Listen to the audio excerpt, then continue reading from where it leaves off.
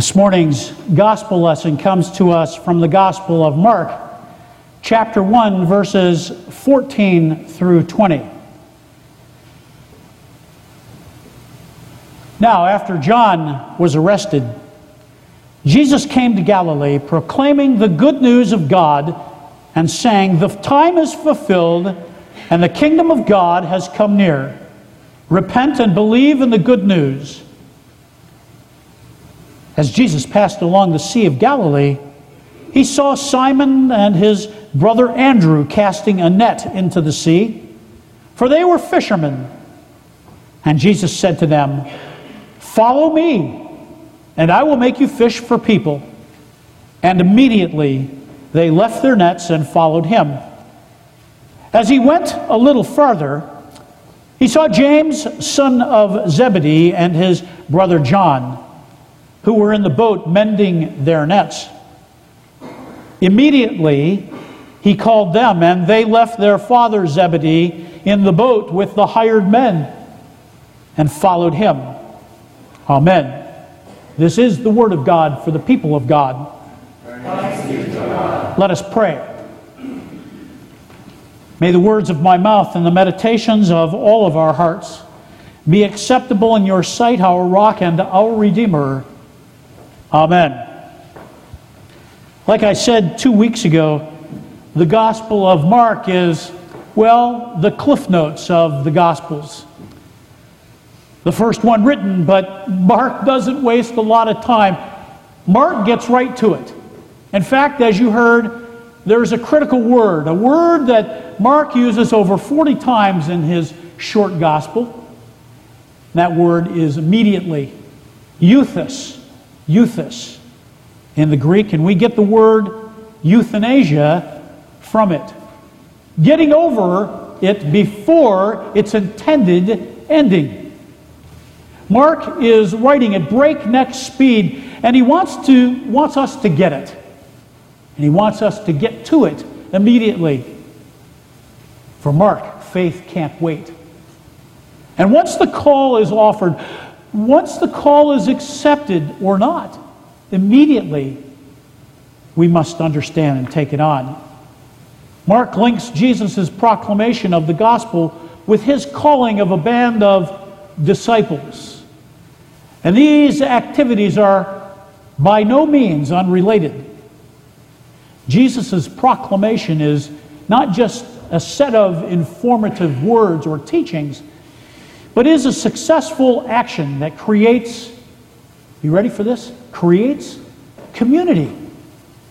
Mark is all about creating community and is taken up and continued by that community, Mark's community. Jesus' message appropriately characterizes as good news is the declaration of God's victory.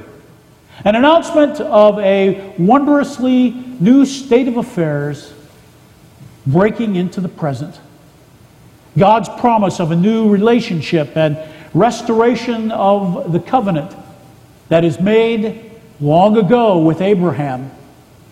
For all humanity is now fulfilled. The covenant that he made with Abraham is now fulfilled almost 3,000 years later. 3,000 years later. Liberation, restoration, and reconciliation is now happening. But I wonder what happened to that word immediately. Jesus tells us that it is crucial to his message, just as it was starting out for John the Baptist. Repent and believe in the good news of the gospel. To repent and believe, turning away from the prior trusts and loyalties, is a response to the revealing claim that the kingdom of God is at hand, that God is now immediately at work, graciously at work. And Jesus is calling the disciples immediately to follow his proclamation of God's kingdom. He demonstrates what the kingdom involves. Immediately, Jesus not only talks about the reign of God, but he now immediately enacts it. It sets the tone and lifts up that God and God alone holds and exercises ultimate authority. Ultimate authority including the winds, the waves, the demons, everything upon earth. He is the catalyst of all the action. He calls the disciples immediately. He calls the disciples emphatically and with excitement. He does. That follow me is not just a follow me. It's a follow me. He is filled with excitement. Follow me are the only words that are reported, that are said.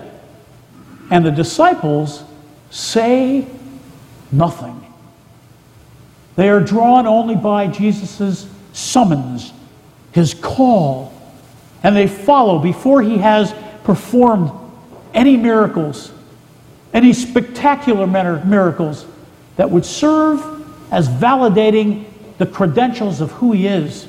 There is no great works, there are no great feedings, no calming of the storms, just a simple follow me. A simple command, not a suggestion, but follow me. The text gives notice that they are elected to discipleship. Does that sound familiar? Elected to discipleship. Simply through the fact that Jesus claims them. And when Jesus declares that now they shall be fishers of people, their status is now anchored in the fact that Jesus has fished for them. For Jesus is the ultimate fisher. And they are the netted fish. The brothers responded to the call. James and John responded to his call the only way that they could. When I was growing up, sorry that Norm is not here, but when I was growing up, I was always playing football or basketball or golf or baseball or football in the neighborhood.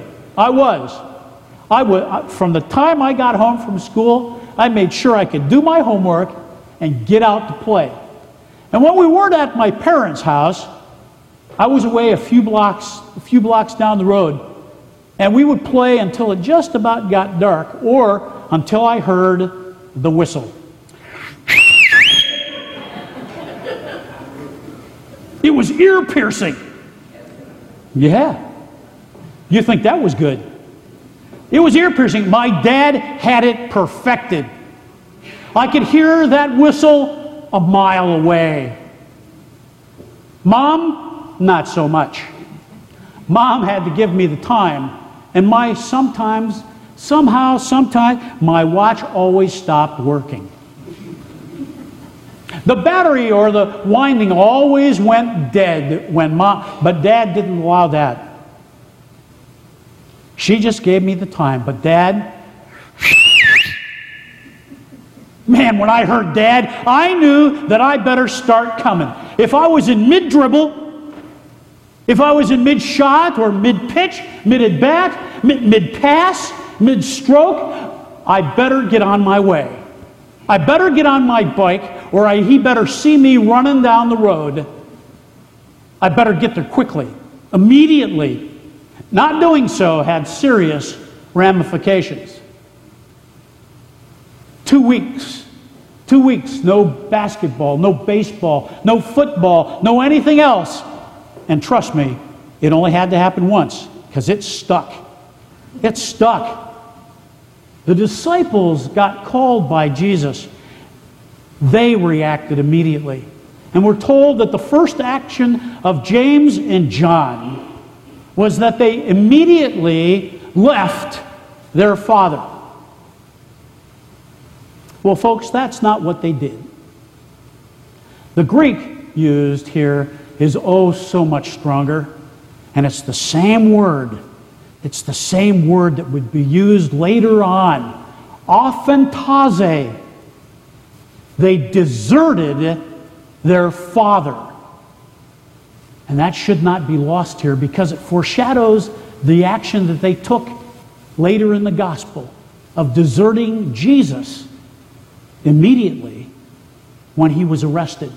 According to Calvin, God called rough mechanics like Simon and Andrew, James and John, in order to show that none of us is called by our own virtue. We are called because we are ordinary people, but we are called to do extraordinary things. Ordinary people doing extraordinary things. Like them, the disciples who misunderstood and failed Jesus at every turn. We too are in need of forgiveness for our multiple betrayals. Like them, despite our failings, we are slowly being transformed into followers of Christ. And like them, we are called not to the enjoyment of a private salvation, but to a public vocation. And like them, we are summoned by God to leave our very comfortable surroundings and situations. And like them, we can find our inadequate attempts at ministry transformed by grace into extensions of Jesus' call and Jesus' ministry. Like them, the command, "Follow me," points to the way of the cross for us. And like them, we too are called to a life of risk, to a life of insecurity, perhaps to a life of self-doubt, but the reward is great. Understanding that our paths will be corrected time and time again, but Jesus never gives up on us. God does not count our failures as the end of the story. And make sure that God, not us, has the final word. Because God is gracious and merciful, slow to anger and abounding in steadfast love, ready to relent from punishing. Therefore, we can be bold. We can be bold and drop our nets. You and I can still drop our nets and follow Him. Imperfectly most of the time, but we must remember and hold fast, trusting that when we can't, don't, or won't, God won't abandon us. Folks, that is the important lesson. God will never abandon us, but instead will meet us when we're patiently, and He'll wait and meet us patiently when we are waiting to be taught, for He teaches us. And in the end, He will forgive us and redeem us. We're being called to understand that even our passionate faithfulness will falter, and still God uses us anyway. Isn't that the point of the text? There's hope for us. There's hope for you and I. As I said, we're just unassuming folks, called to do extraordinary things. The choice is clear. You and I all hear the words, the same words. Jesus calls us, "Follow me, and I will make you fish for people." Immediately. And sometimes we do. Amen. Let us pray.